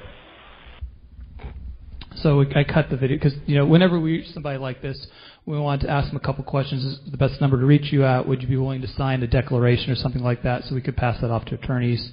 I think those are two, and we've got hundreds of them of different categories. So we'll, as you've heard, we have recordings of everyone we spoke to, of the 900 or so that didn't request, of the 354 that said they did request but mailed it back, and somehow the state never got their vote. Is vary.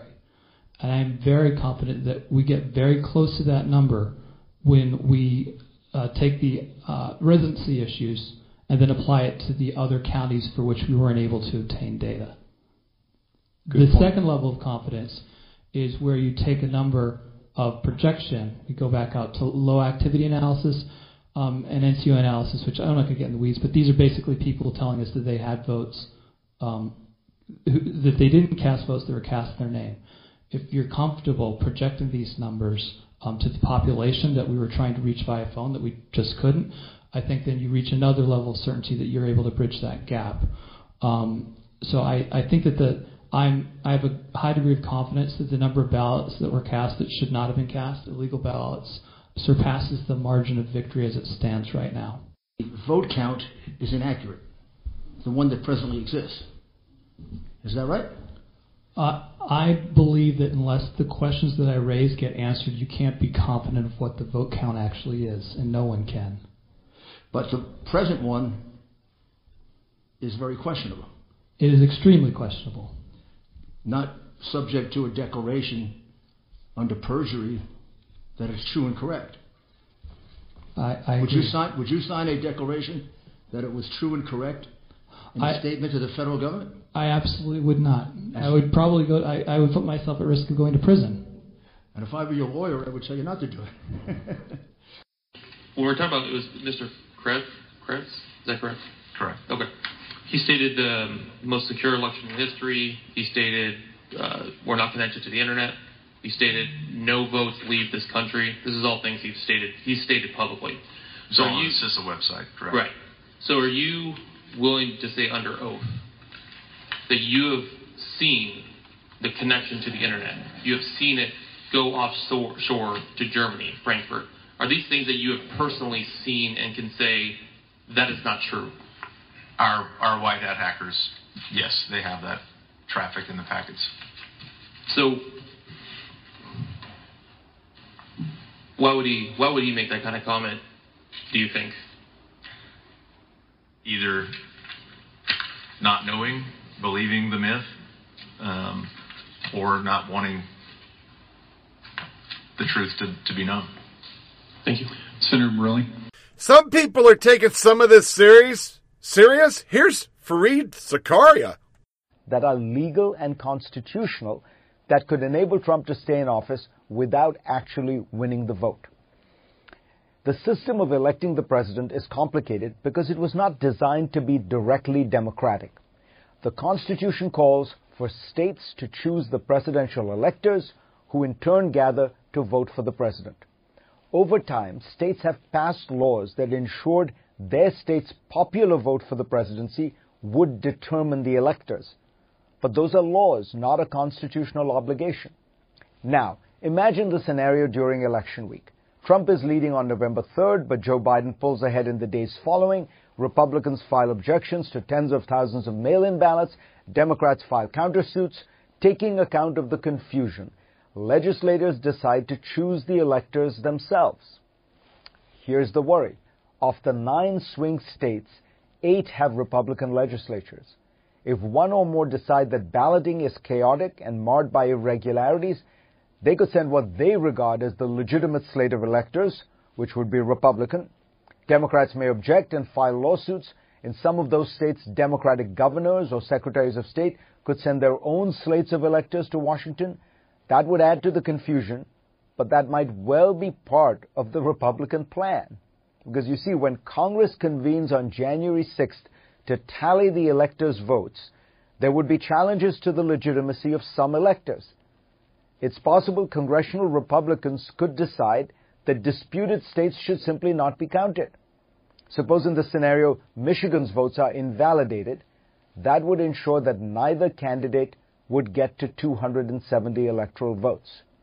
At that point, the Constitution clearly directs that the House of Representatives vote to determine the presidential election. But it does so with each state casting a single ballot.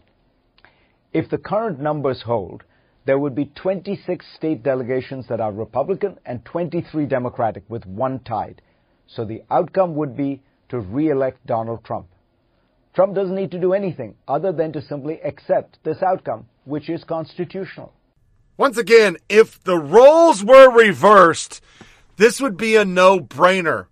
So I want to start slow once again. 5 more ways Joe Biden magically outperformed election norms. 1, 80 million votes. A lot of Americans turned out for a Washington politician who's been in office for nearly 50 years. Consider this. No incumbent president in nearly a century and a half has gained votes in re-election campaign and still lost. President Trump gained more than 10 million votes since 2016. But Biden's appeal was so substantial that it overcame President Trump's record support among minority voters. Biden also shattered Barack Obama's own popular vote total, really calling into question whether it was not perhaps Biden who pulled Obama in 2008 and 12. Proving how sharp his political instincts are, the former VP managed to gather a record number of votes while consistently trailing Trump in measures of voter enthusiasm. Biden was so savvy that he motivated voters unenthusiastic about him to vote for him. Winning despite losing most bellwether counties. Biden is set to become the first president in 60 years to lose the state of Ohio and Florida on the way to election. For a century, these states have consistently predicted the national outcome. Despite national polling giving Biden a lead in both states, he lost Ohio by 8 and over 3 in Florida. And then they break down literally the Epoch Times, which we're going to cover for Rich in Alabama. The Wall Street Journal and Epoch Times independently analyzed results in 19 counties around the United States that have nearly perfect presidential voting records over the last 40 years. President Trump won every single county. The VP picked up Chalem by about 3 points. President Trump margin of victory in the other 18 counties averaged over 16 points. In a larger list of 58 bellwether counties that have correctly picked the president since 2000, Trump won 51 by an average of 15 points.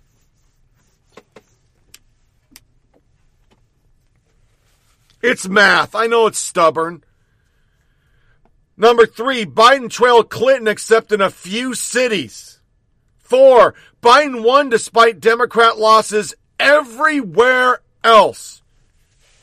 In 2020, the Cook Report and New York Times rated 27 House seats as toss-ups. Republicans appeared to have won all 27. Christina Polizzi, a spokesperson for the Democratic Legislative Campaign Committee, DLCC, went so far as to say it's clear that Trump isn't an anchor for the Republican legislative candidate. He's a boy. Amazingly, Biden beat the guy who lifted everybody else. Number 5, Biden overcame Trump commanding primary vote. In the past, primary vote totals have been remarkably accurate in predicting general election winners. Political analyst David Chapman highlighted 3 historical facts. First, no incumbent who has received 75% of the total primary vote has lost re-election. Second, Trump received 94% of the primary vote, which is the 4th highest of all time, higher than Eisenhower, Nixon, Clinton, or Obama. In fact, Trump is the only one of 5 incumbents since 1912 to receive more than 90%. Third, Trump set a record for most primary votes received by an incumbent when more than 18 million people turned out for him in 2020. The previous record held by Bill Clinton. For Biden to prevail in the general election despite Trump's historic support in the primaries turns a century worth of prior election data upside down. And that, boys and girls, is why the media won't touch any of this. It's why they won't talk about record Latinx, record everything. His votes are the most by any freaking incumbent ever. Arithmetically impossible. Pollster explains why the 2020 election is deeply puzzling in fact, stat, and math. Kyle Becker, I'm a pollster. I find this election to be deeply puzzling. Trump received more votes than any previous incumbent seeking re-election. He got 11 million more votes than 2016, the 3rd largest rise ever. Trump's vote increased so much because, according to exit polls, he performed far better than many key demo. 95% of Republicans voted for him. Hearing the highest share of all minority votes for Republicans since 1960. Trump grew his support among black voters by 50%. Joe Biden's black support fell below 90, which is a key indicator that he should have lost. Trump increased his share of Latinx by 35%. With 60% or less of the national Hispanic vote, it is arithmetically, why can I not say that word today? Arithmetically, let's try that. There's no T. Impossible for a Democrat to win Florida, Arizona, Nevada, and New Mexico. Let me say it again. It's impossible at less than 60% for him to win those states. Bellwether states, Midwestern states, Michigan, Pennsylvania, Wisconsin always swing in the same direction as Ohio.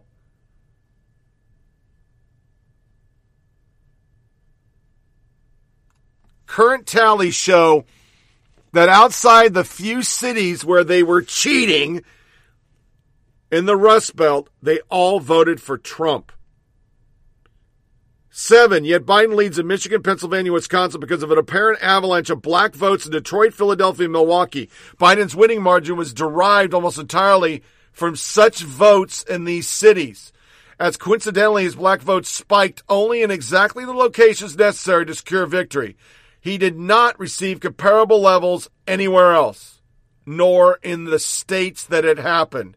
We are told that Biden won more votes nationally than any president candidate in history, but he won a record low 17% of the counties. He only won 524 counties as opposed to 873 Obama won in 2008.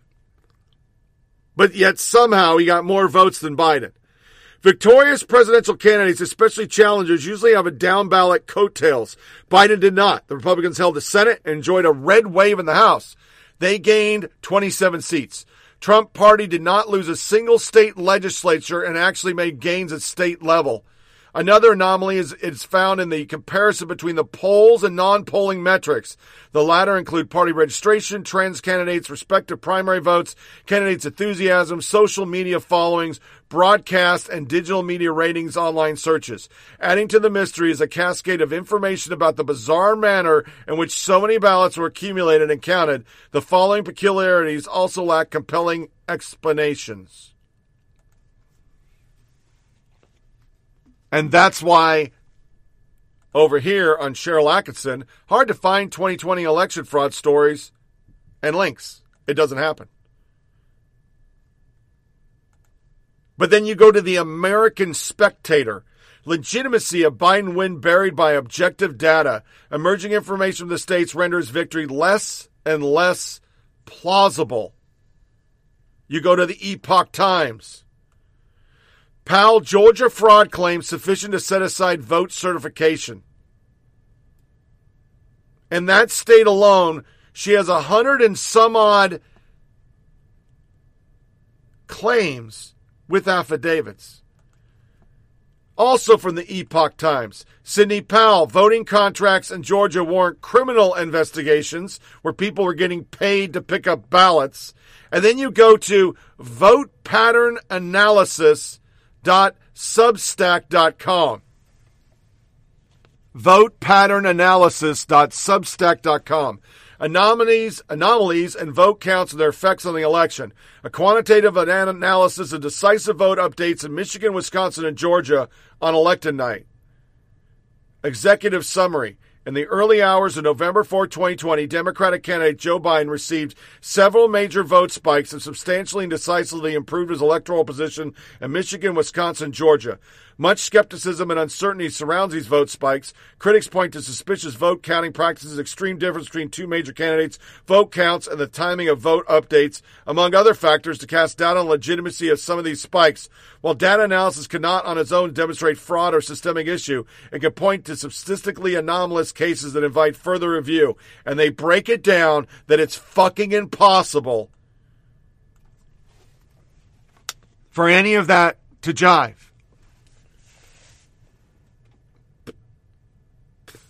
But what did the New York Times do? Gerald Byer, don't get me wrong, this is not about comparing Mr. Trump to Hitler, which would be absurd, but you knew a butt was coming. Opinion. 1918 Germany had a warning for America.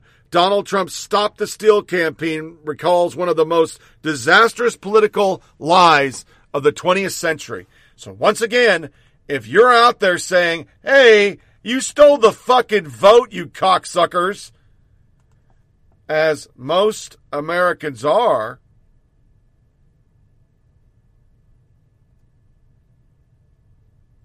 you're a Nazi. So as we go to our last break and then into This is America, here's an overriding ballot soundbite. With a capital I. So how many of these straight red ticket or votes for President Trump did you witness approximately go back into the envelope or whatever after they were taken out? So they came in a pack of 50. Okay.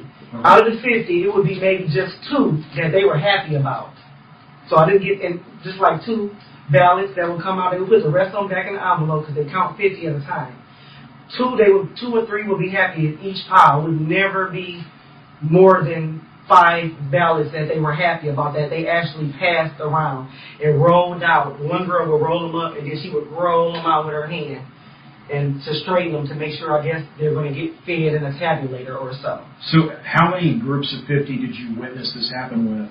Oh, my God. More than 50. More than 100. Which table was this? Was this both tables? So there were 2 tables together, 123 right here and 120 right here. They would override so many ballots that I saw. They would put in the scanner, and then on there it would say, "Are you sure you want to override to them?" Like something. In other words, it's a Republican ballot, but they went in and overrid the system, and they would take the mouse and click yes, and a green check mark would come in and says processed or so. But this was after they kept overriding each and every last ballot that they put into their scanner that was on their table. They would override them. Not one time did I see one go through and it was just went through. They were overriding ballots. What do you mean by overriding? They would click in the system. So if my vote is for a Democrat, you can override it to Republican. If it's a Republican, you can override it to Democrat. It specifically says, do you want to override it? And they were overriding them.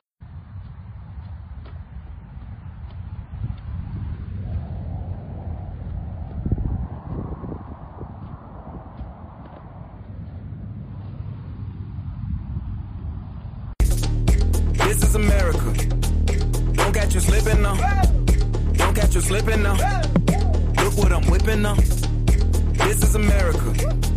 Don't catch you slipping now. It's time for the worst soundbite. When the liberal media is pushing one of them agenda story and says, "This is America in 2019." Yeah, this is America. Guns in my area. I got the strap. That I'm not welcomed in Portland, Oregon. Well, welcome to my apartment, and it's in Portland. So, fight me if you want to bring a fight over this, okay? Bye!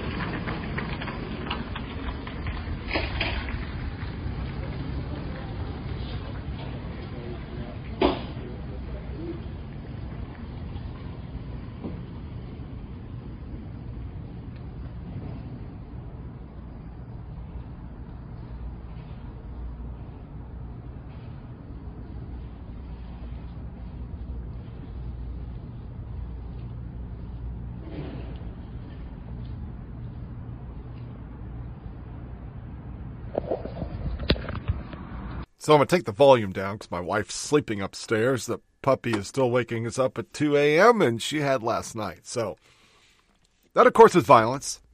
And to accompany it, Jason rants. Under a new experimental program in Seattle and King County, first-time criminals will not see jail time for their crimes nor pay restitution. Who will? Taxpayers. They're taking basically the concept of no bail to a new level. That's our future. Once again, it's not going to be based on actions and responsibility or anything. It's going to be based on group that will vote for us. Not even saying black. It'll come down to everything they can figure out how to do, because now that they've stolen an election, it'll be much harder to steal the next one. And voting machines will all change by 2024, so probably by 2022. And then we get into the sad stuff. I'll start with journalist. Boing Journo, disgusted by skepticism over a story about a distant relative who caught COVID at a pro-Trump church.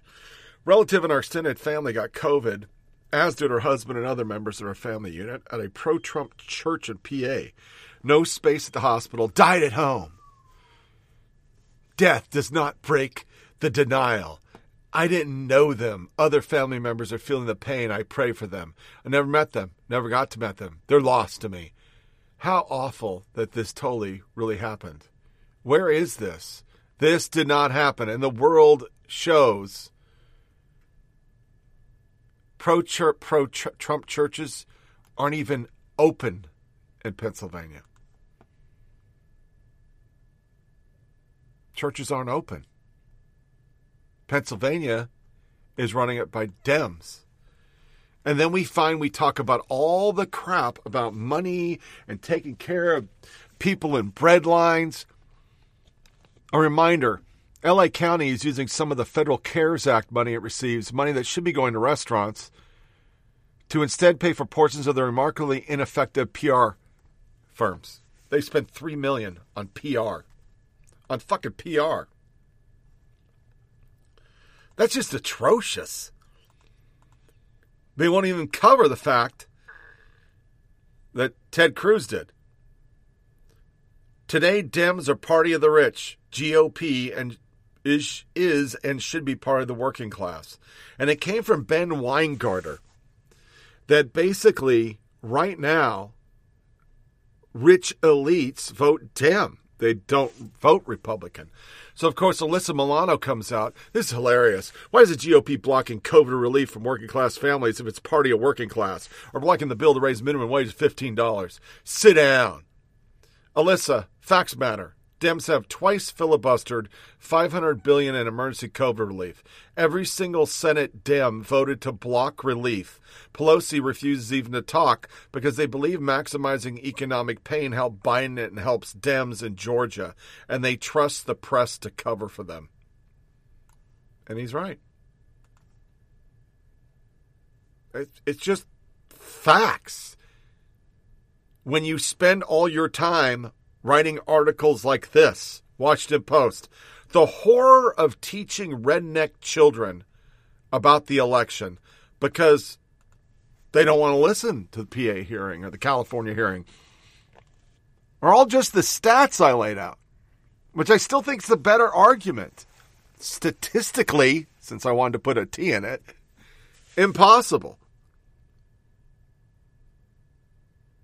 And when NBC put out more than 8 months in a pandemic, the very isolation, blah, blah, blah, I read it. Well, they didn't cover this. Len Cabrera. My mom died yesterday from a massive cerebral hemorrhage.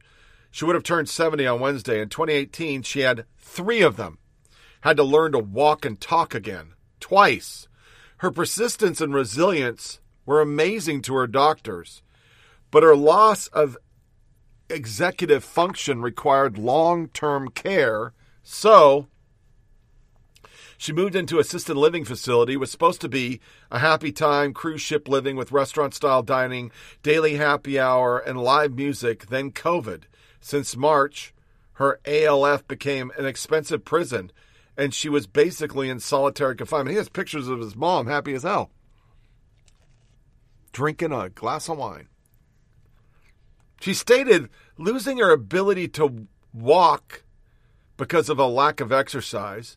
She was unable to see her family. Even after DeSantis allowed long-term care facilities to open, many didn't or imposed restriction for fear of lawsuits. My mom was allowed just one 30-minute visit a week. But visits were stopped for 2 weeks if anyone, staff or residents, got a test positive. Since March, she's only seen her kids a couple times and wasn't allowed to see her granddaughter because Florida only allowed 18 or over. She had no respiratory issues and wasn't afraid of COVID, but the draconian lockdowns that treated everyone as a death vector isolated her, deprived her of necessary mental and physical exercise, and made the last 9 months of her life a living hell. Politicians have taken unprecedented actions to deal with COVID, ignoring constitutional limits and history of virus and how they dealt with. They currently ignore the data showing that cases, hospitalization, and deaths have no correlation with any intervention. At this point, anyone continuing to push for lockdowns or any other limits of freedom is evil. They should not be allowed to hold any office of public trust. They deserve the kind of isolation and economic destruction they've imposed on their population. The sad thing is, instead of trolls, people jumped in and said, me too. Me too.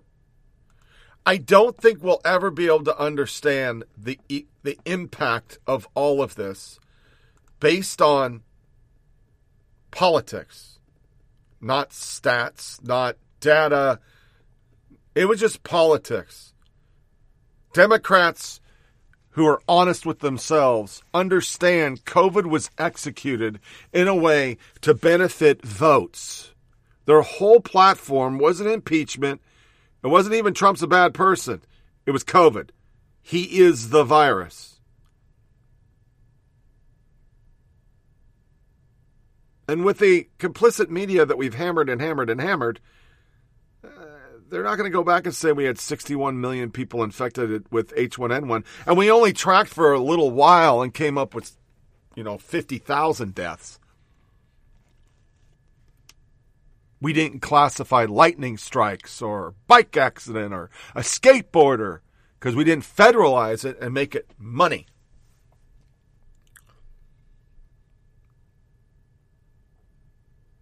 Mental health, people dying of cancer, simple cancers, and many other things.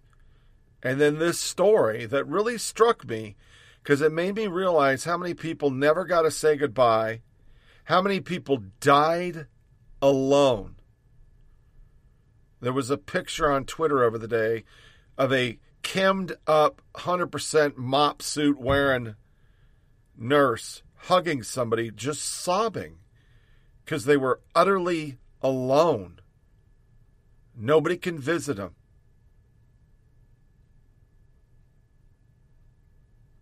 In the end, I hope the Democrats enjoy what they won. 50% of the nation believing you stole it, and a more fractured populace, unemployed, will never know the full extent of how many small businesses went under, and with it the dreams of all the people that owned it.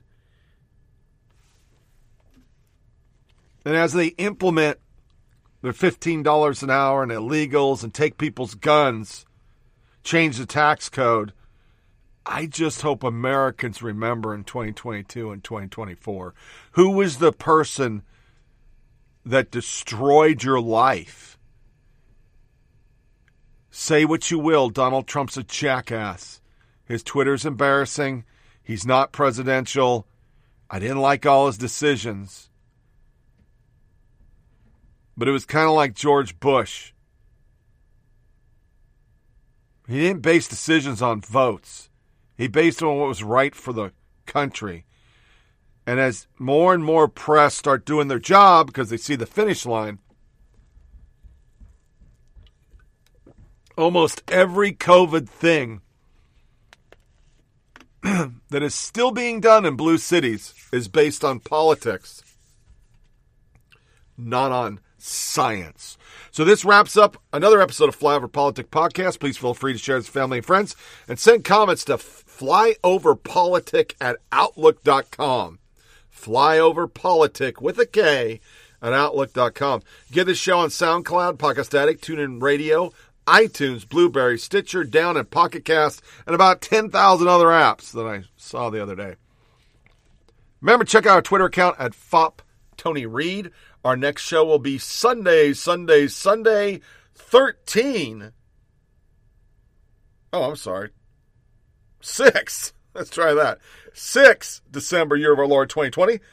And remember, Wednesday the 9th, the 500th episode of Flyover Politic Podcast. Hard to believe. Make sure you disconnect from all your devices. Don't give the yeah. Spend some time with your family. Deck the halls with boughs o' holly. Put the tree up. Enjoy these times. Every time Christmas comes, I wish I would have put in my pocket a little more of those Christmas memories of my little ones and the pitter-patter of feet on Christmas morning. I enjoyed it, but now I envy it. As always, thanks for listening. Take care. Thank you for listening to Flyover Politic Podcast. Please check out our Twitter account at FOP Tony Reed and send suggestions or comments to email address foppodcast@gmail.com. Remember, the flyover states are the backbone of this country. Never fear flying your flag and standing tall. Ignore the media hate. Ignore the fascist coastal states. Try as they might to bring America down, the patriots of this country will never bow